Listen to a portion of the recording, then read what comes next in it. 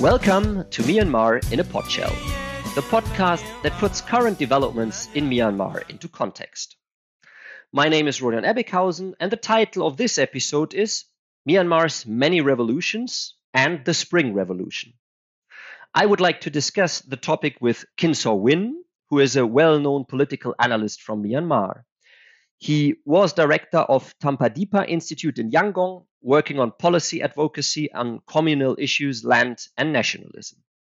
He was also a prisoner of conscience in Myanmar for seditious writings and human rights work.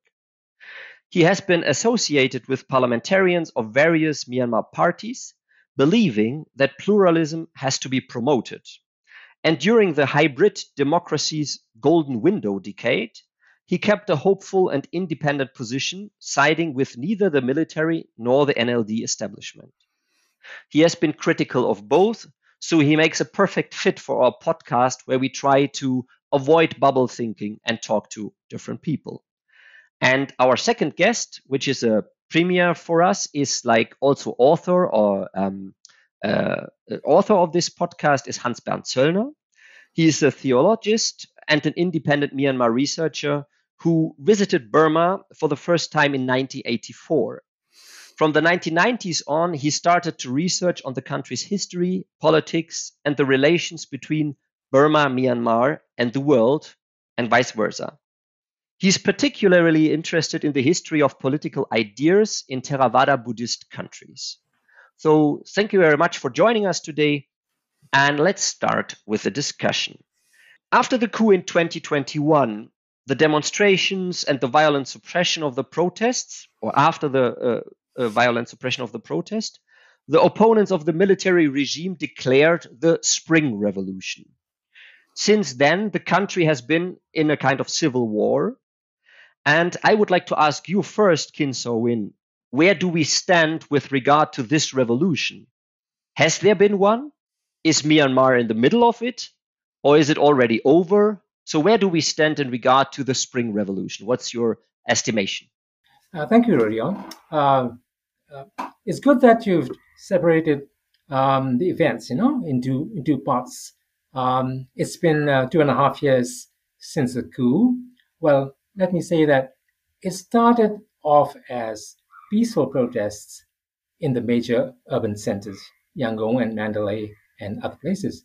But very soon, the junta's security troops, there's military and police, use lethal violence, and people started to be shot and killed, and it really grew and grew.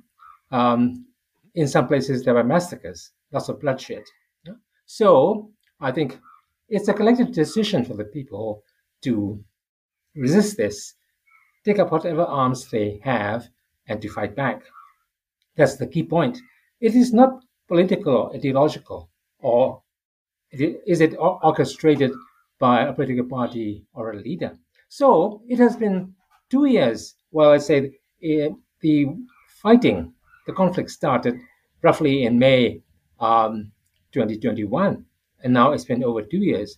I would say I was writing earlier today, and we would have come to a turning point militarily, in the sense that it's a war of attrition, it's very bad for the people, but the military is losing ground, it's losing troops, it's losing territory, it's losing equipment. But it doesn't mean that the resistance of the revolution is winning.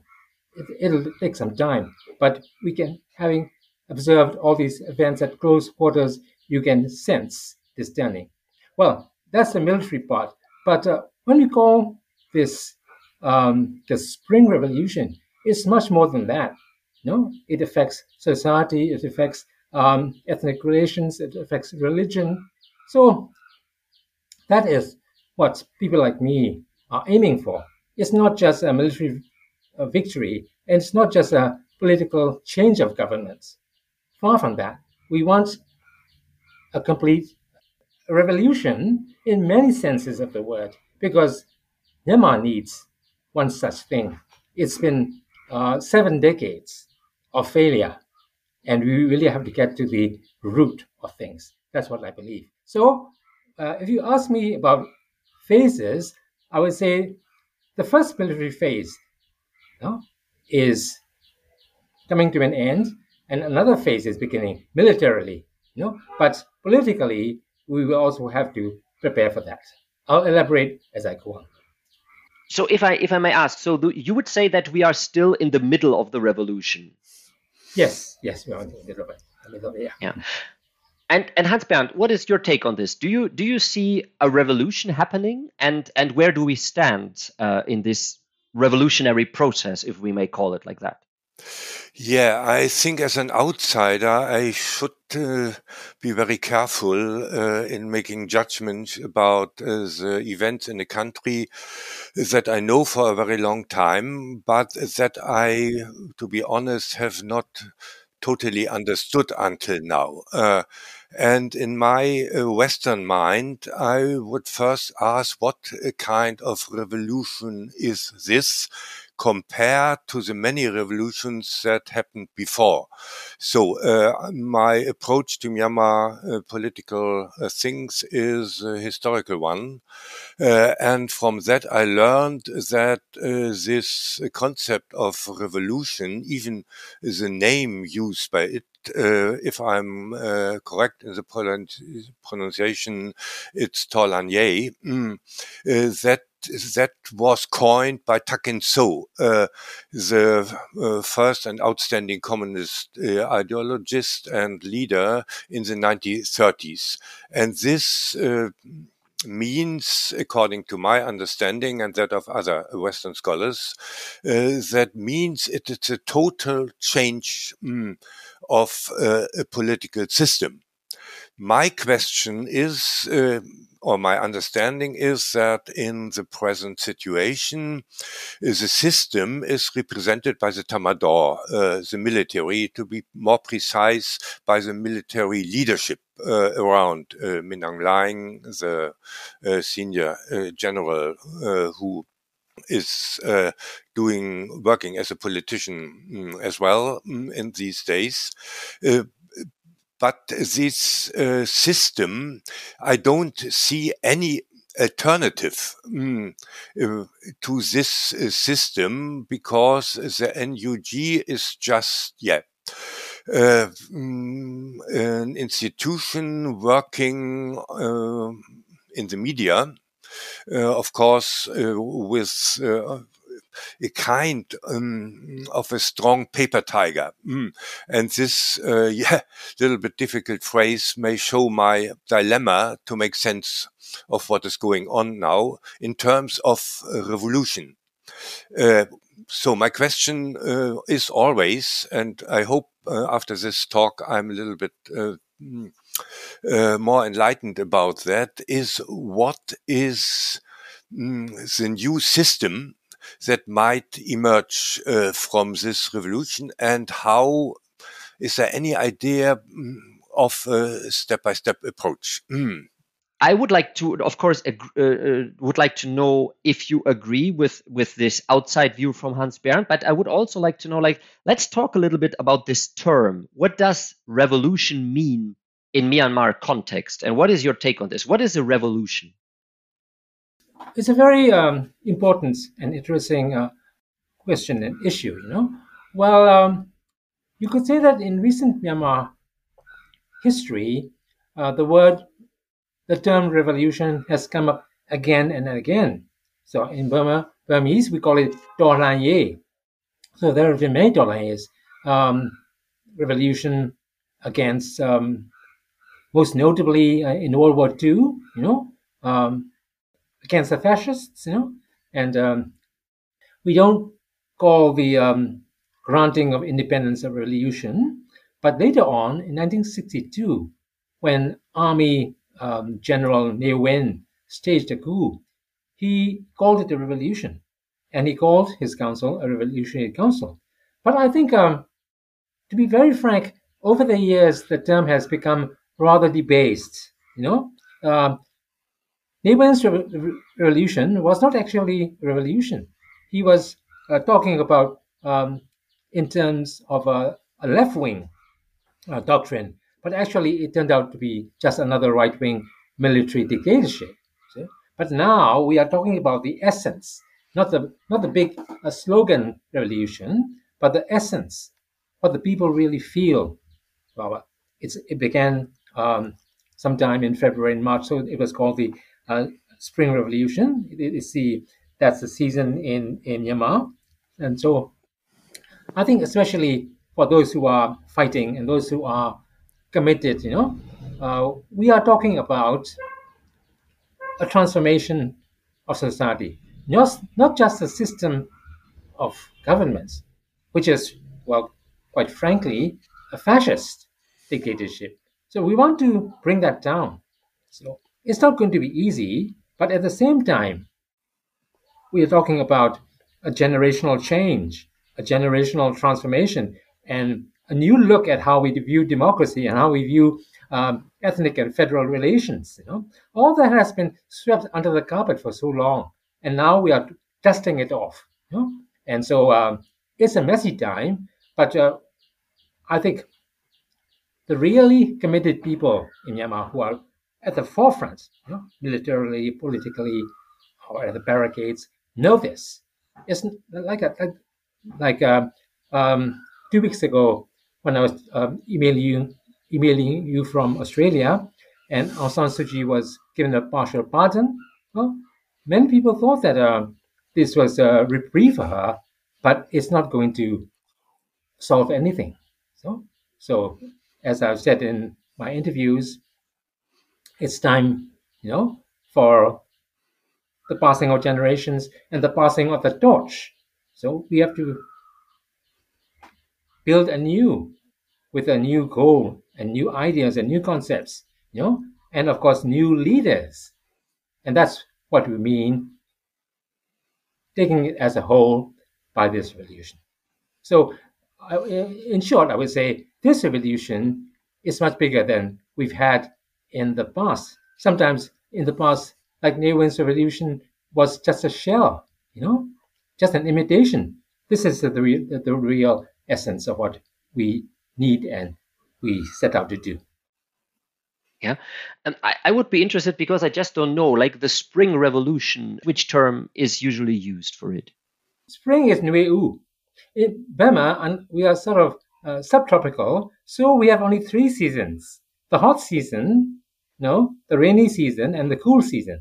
So this happened at the beginning of the hot season. So roughly it was translated into spring, which is Nueu. Nueu. In Burmese, it makes more sense. It happened during the time of the advent of the hot season. It's called Nueu, and Donaye is a revolution. So I think we are that is the Burmese name.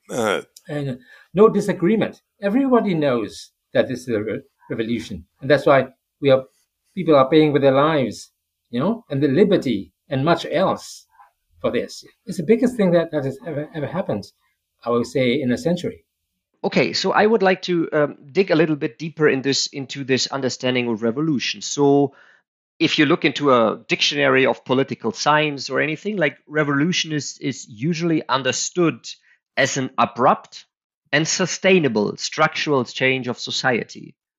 So I would say in regard to Myanmar, the abrupt changes are obvious. Yeah, when the coup happened, there was this abrupt change, but in a way it was like more from the military side who made a kind of revolution in their sense. Yeah. And the second point is that it has to be sustainable. So I would like to know, and like maybe Hans-Bernd, you can also say something about it. How sustainable do you see, or is what we are seeing, or is it much too early to talk about it because we are in the middle of it? Well, talking about revolutions, it's very important. I've been reading quite a bit on them too. The China's Cultural Revolution, that's what they call the Cultural Revolution, lasted for 1 decade. Well, you could ask, how did they sustain it? And the effects were, well, in some ways catastrophic, and sometimes counterproductive. Okay, that's enough. Now, in our case, your question is, how can we sustain it? Number one, we're not getting any help from outside. That's for sure. So it's intrinsic. It comes from inside society, from the people's and the public's real feelings about what they are confronted with and what they have to do. Okay, number one. The other material sustainability is, well, I sometimes call it Myanmar's first publicly funded resistance struggle. People are paying out of their own pockets. It's a very hard time, but they're doing it. And thirdly, and most importantly, sustainable means that do you have the spirit and the will to go on? And I would say yes, resoundingly yes, because like I say, because of young people, but not only the young people, ethnic people, women, a great deal. I think everyone who is really committed and knows that this struggle is about ending, this military, brutal, fascist, whatever name you call it, is unspeakable sometimes, they have to be brought down. But I never die of repeating, it's not going to be easy. But let me tell you one thing, it doesn't have to end with all the generals facing a tribunal, and the army being disbanded. You see, the institution is now being fractured or ruptured, and it's in danger of collapse. So it was the institution, the strongest and the most powerful institution in Myanmar, which it has been in power for at least half a century, and now that is being shattered. I think that is the key point. Well, the military may still hold on to some of its pockets of territory and resources, but in the public image, like I said, in the institution, at the core of it, at the foundations of it, it is being shattered.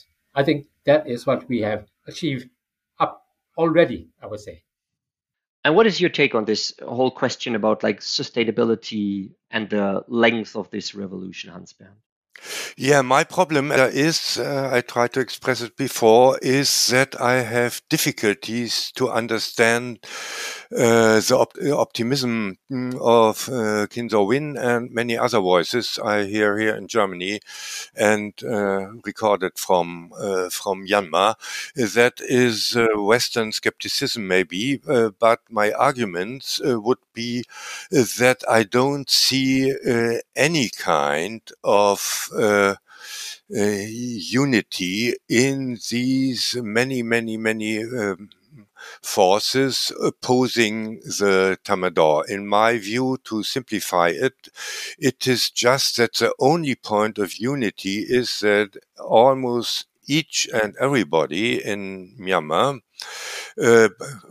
being a farmer in the dry area, especially around where the resistance of the PDF is the strongest in Sagaing and Magwe regions, to the intellectuals in Yangon like you are, that they are against the Tamador rule. That is absolutely unquestionable.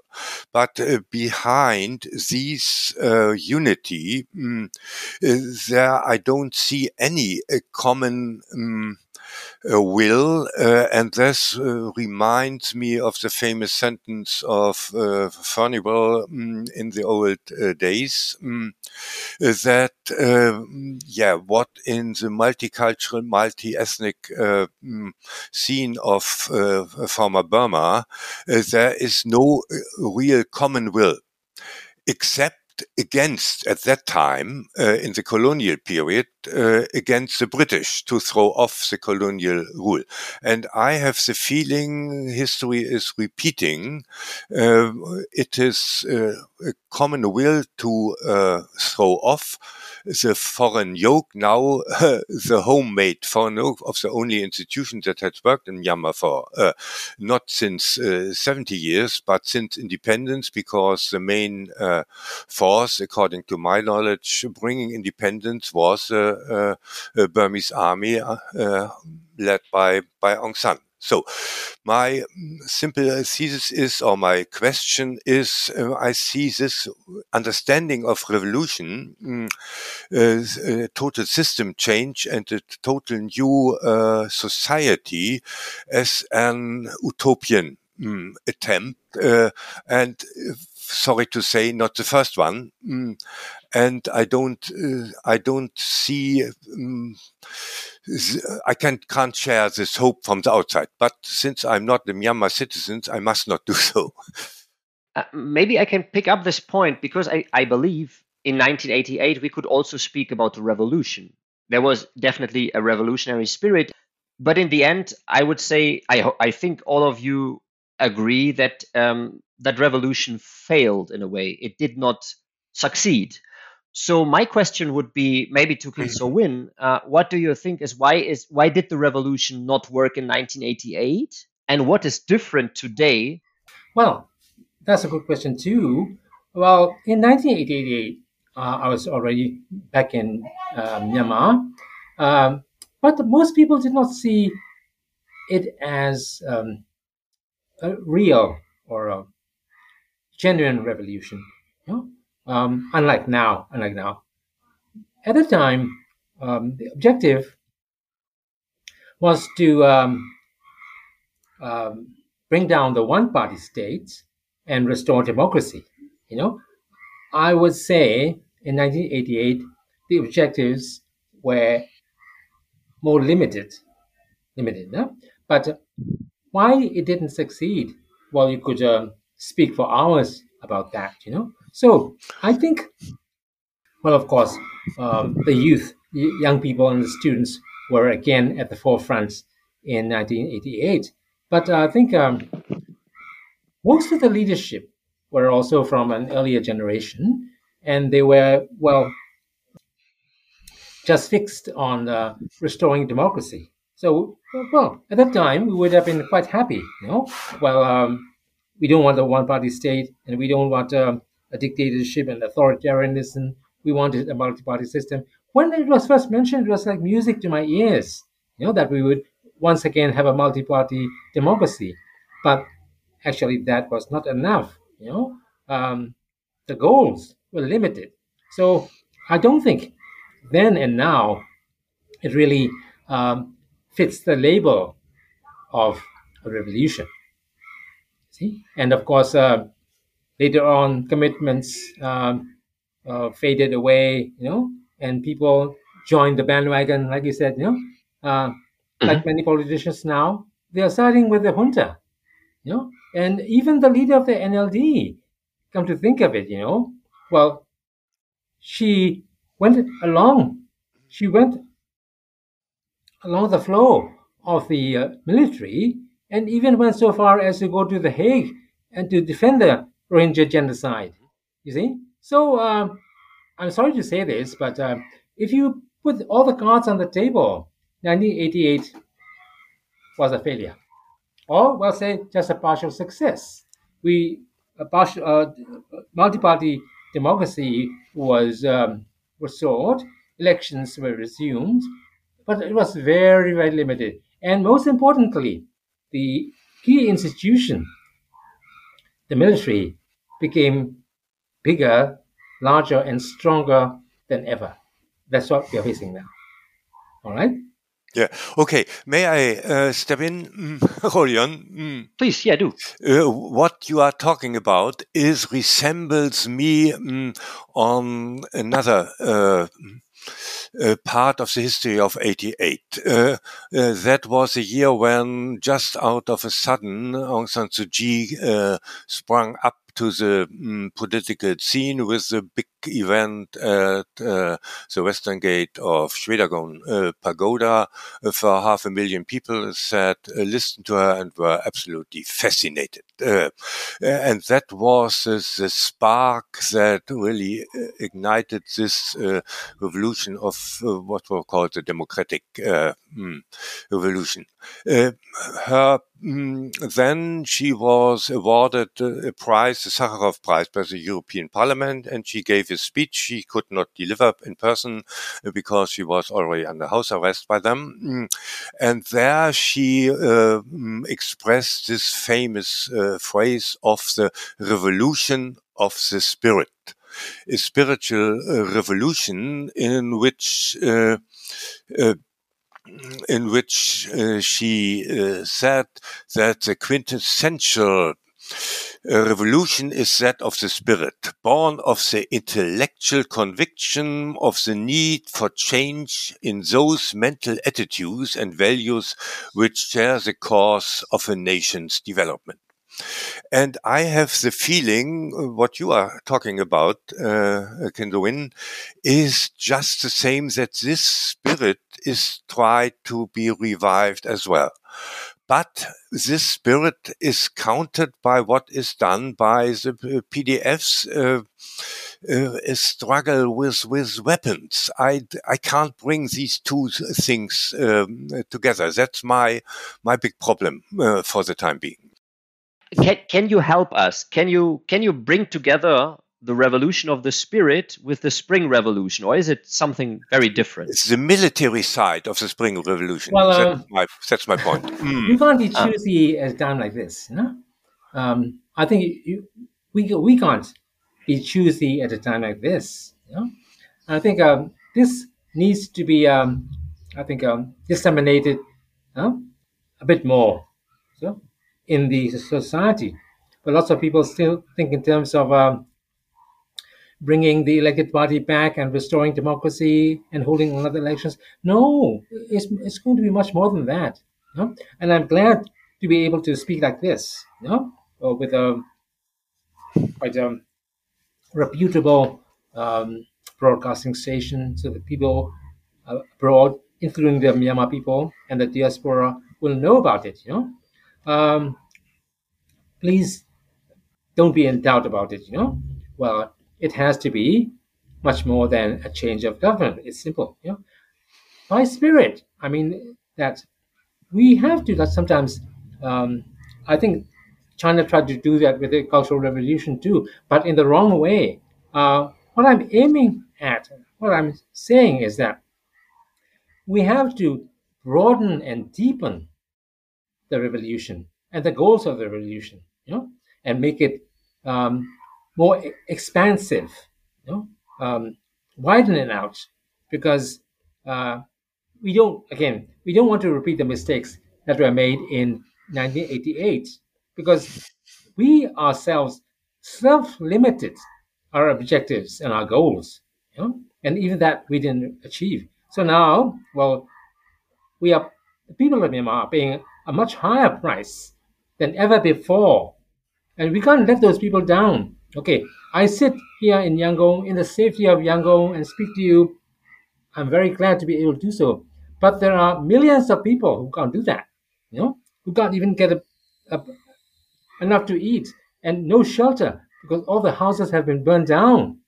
So for this kind of cataclysm and disaster, we just can't make a deal and shake hands and let's forget about it. No, it's not going to be that way. If only for the people who have lost their lives and who have suffered, we owe it to them.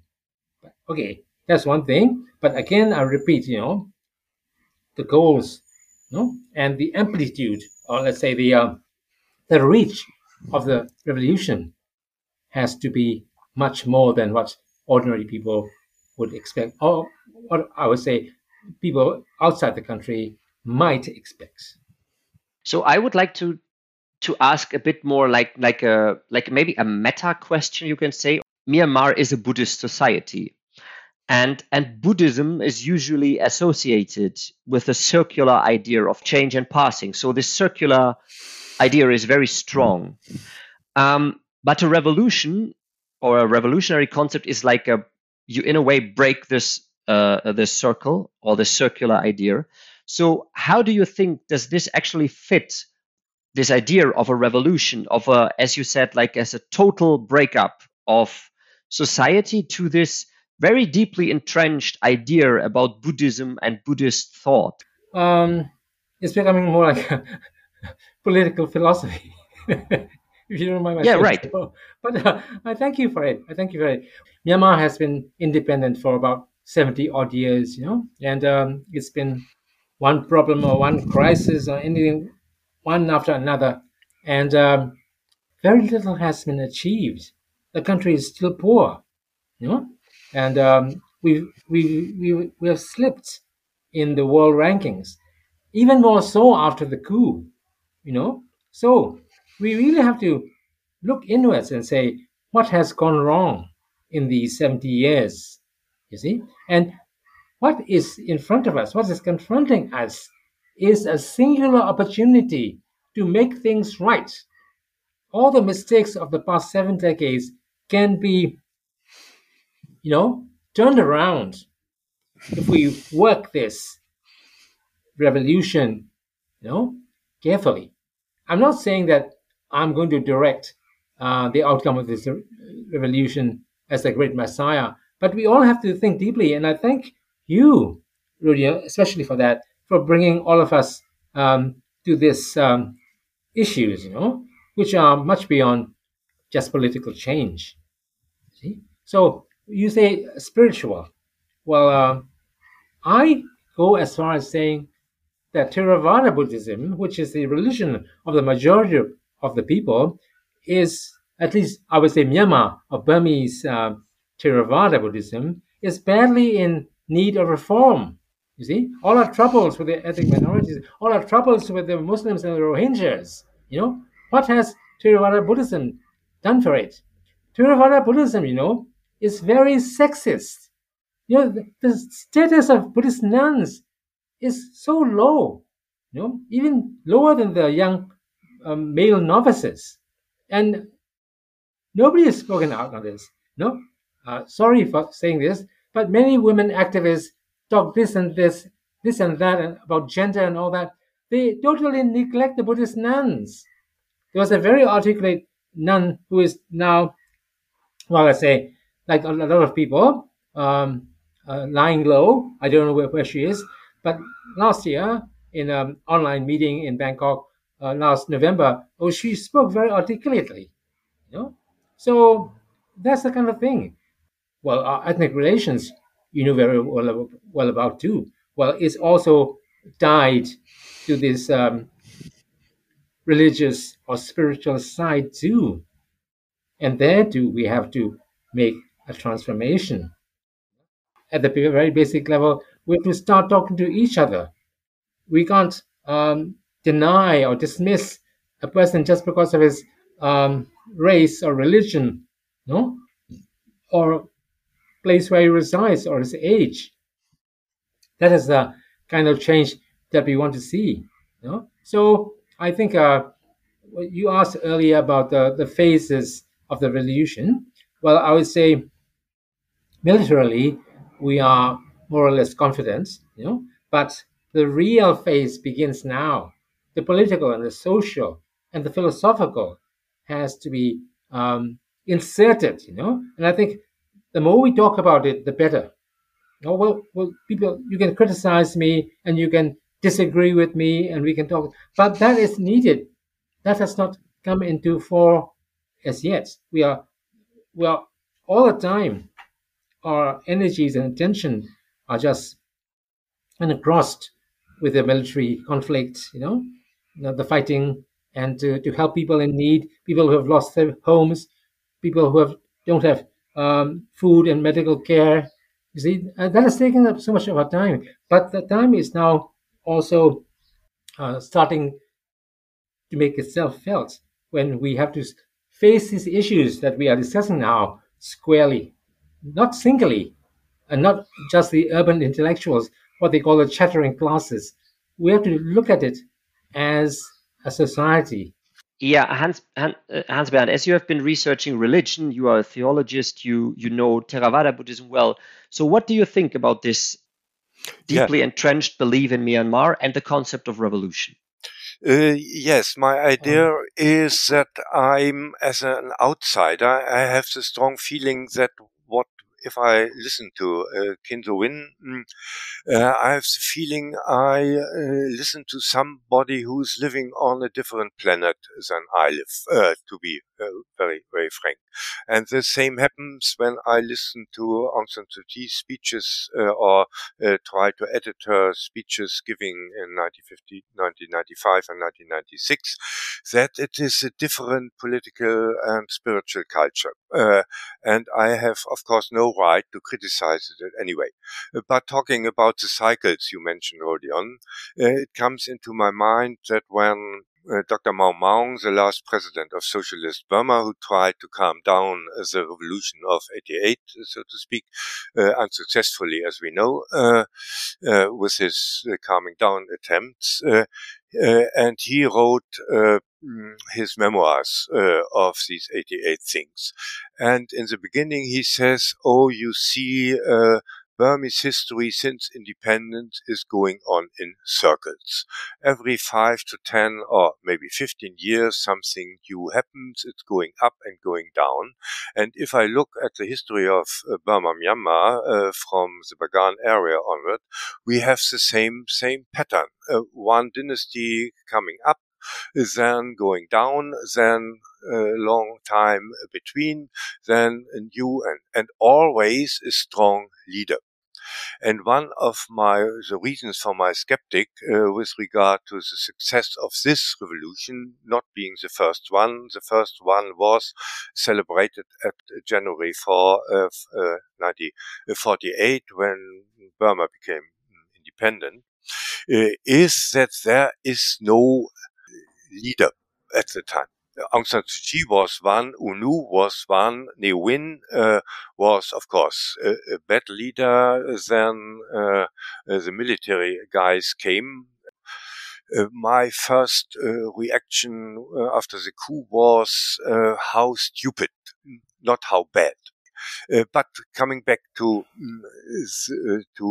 Buddhism and the cycle of change, I don't have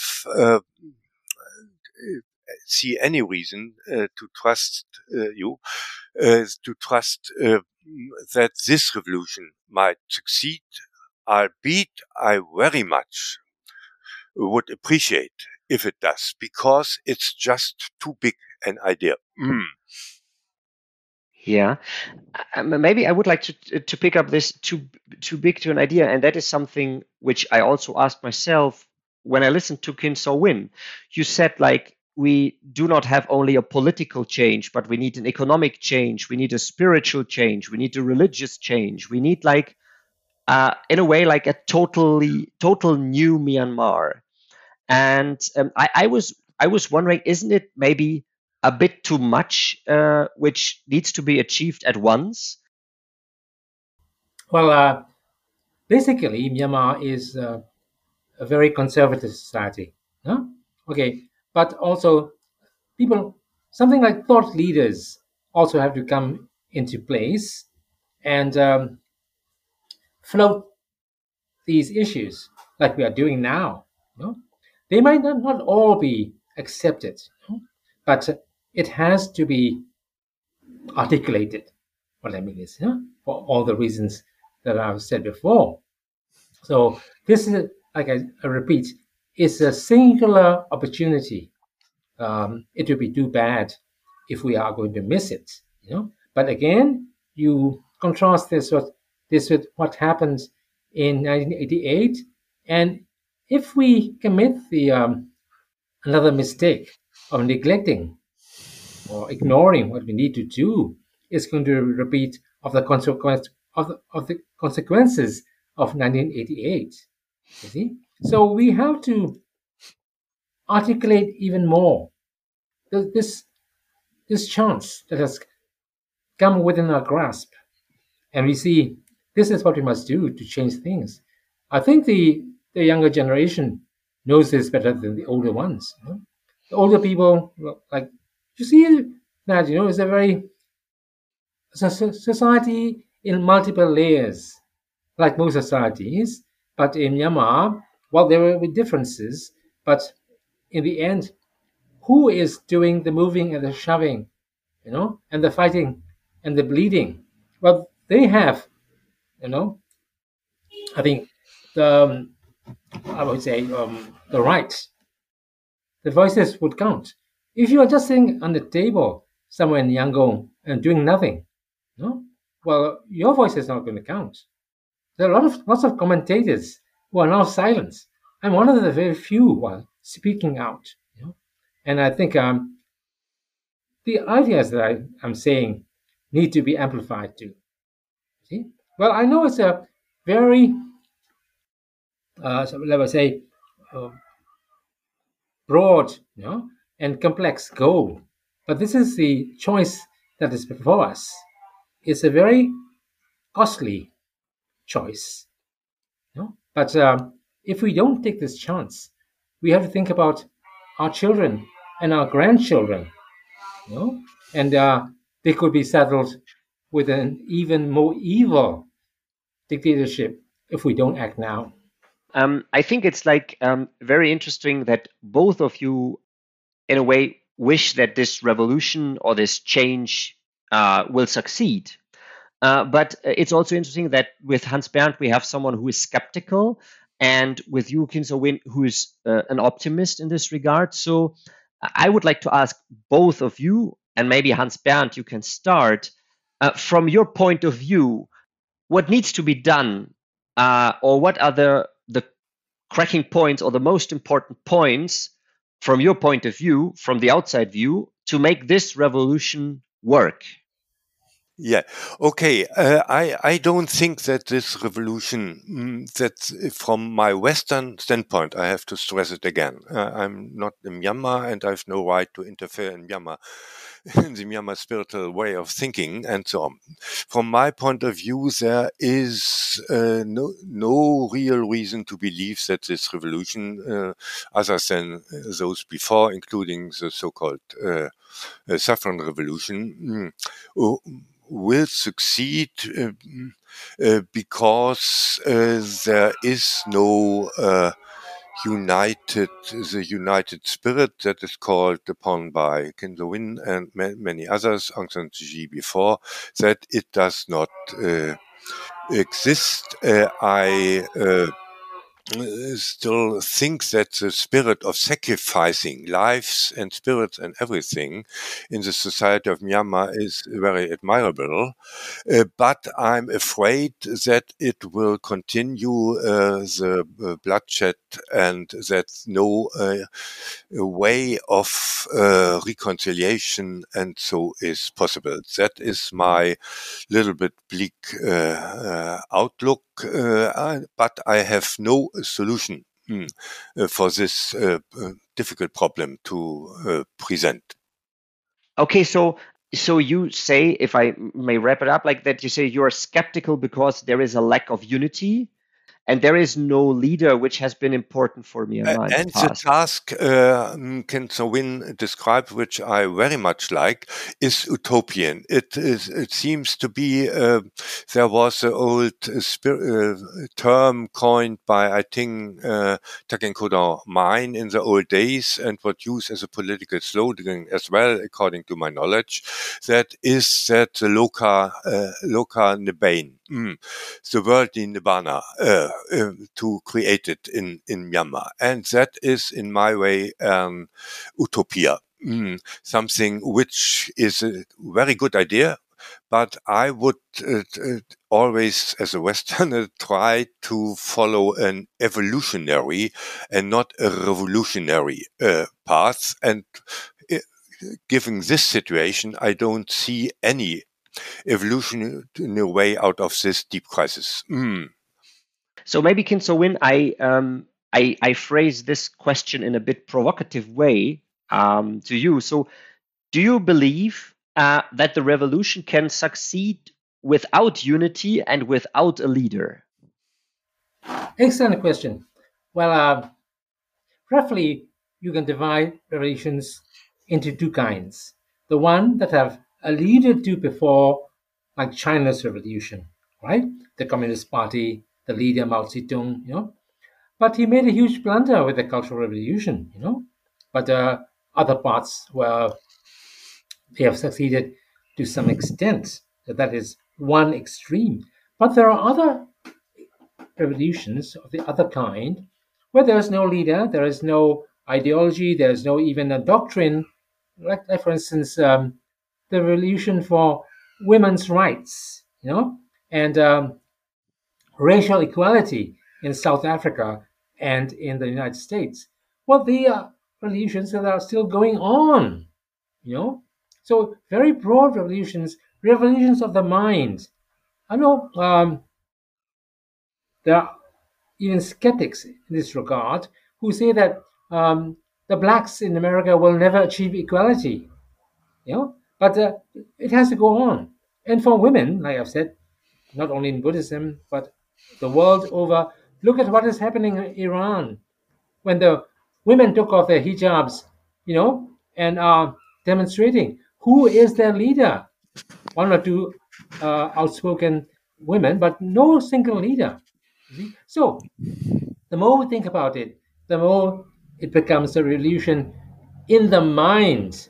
People know that this is what we have to do, and we have to do it whether we have a leader or whether we have resources or whether we have a doctrine, you see. So that is what I'm optimistic about. The idea has caught on. Would you agree that is a kind of permanent revolution that you are aiming off? That here I could consent in a way, because I always have the feeling that this revolution in Myanmar are very well try to connect it to what's going on in other countries like Iran, or 10 years ago it was the Arab Spring that was giving hope to Myanmar. And of course we need permanent revolution all over the world, including Myanmar and Germany and other countries as well. Maybe that could be a point where we could agree to broaden the horizon. Okay, yeah. No, we won't go as far as that, I don't know whether, if many people would lend credence to what Chairman Mao wanted to say and do, But let me tell you, there are other examples, like Kurdistan, They've been fighting for a nation state of their own for 1 century since the Ottoman Empire fell, and they still haven't got a state. They're divided into 4 countries: Turkey, Iran, Iraq, and Syria.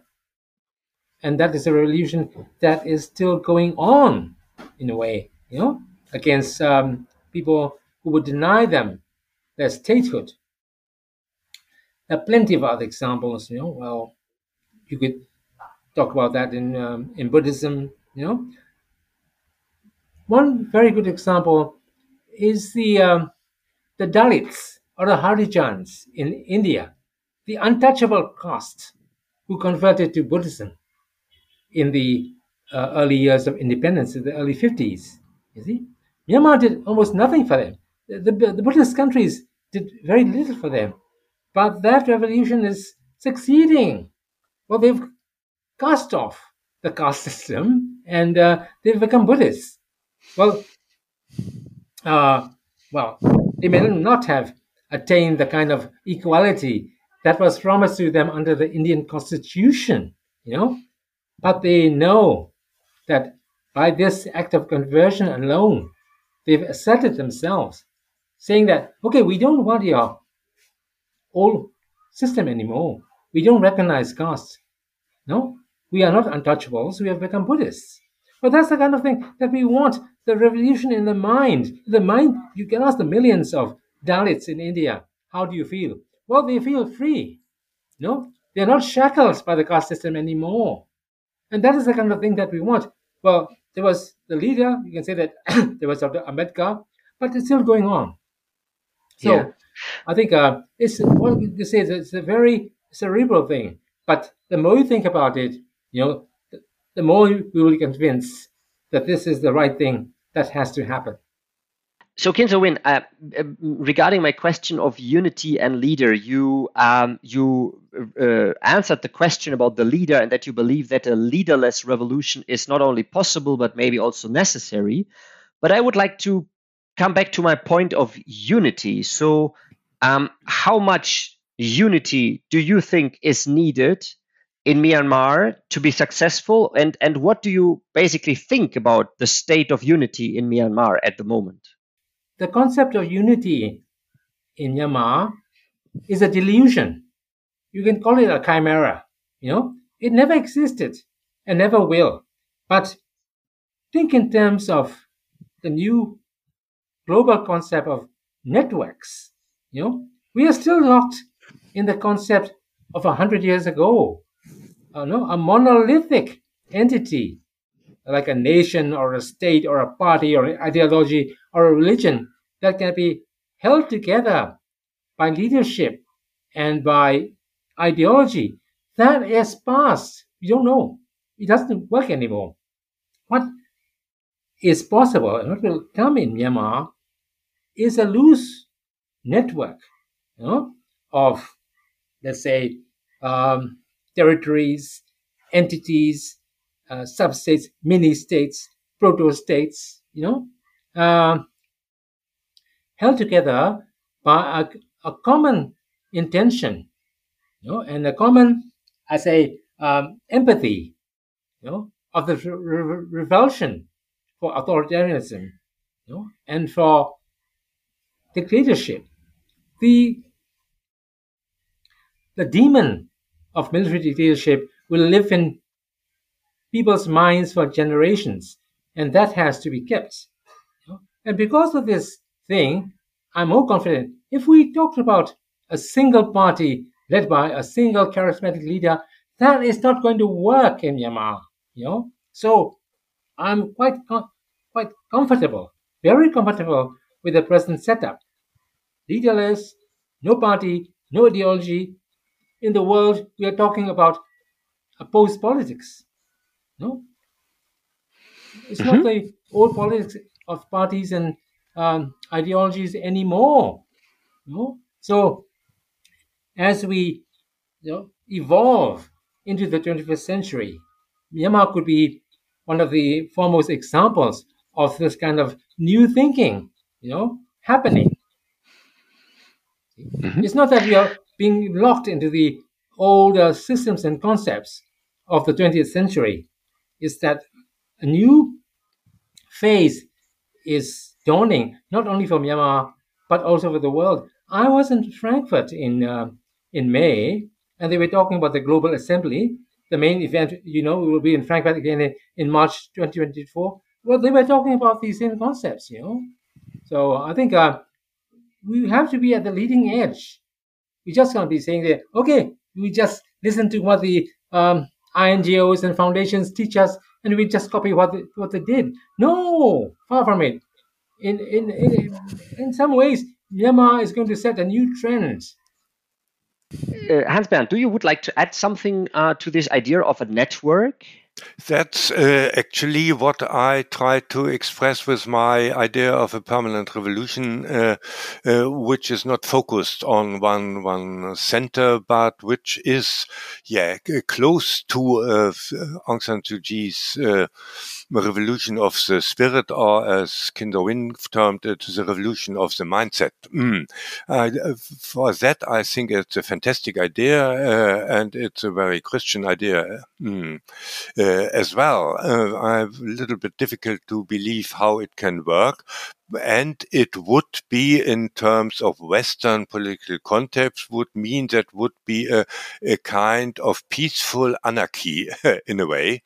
And that, I would say, according to my findings, would very fit to the Burmese mindset and to the multicultural landscape there. And I would be very happy if such a thing could succeed. I have some difficulties to believe that you can, that people can convince the Tamador leaders, as long as you fight them with weapons, to believe in such a concept.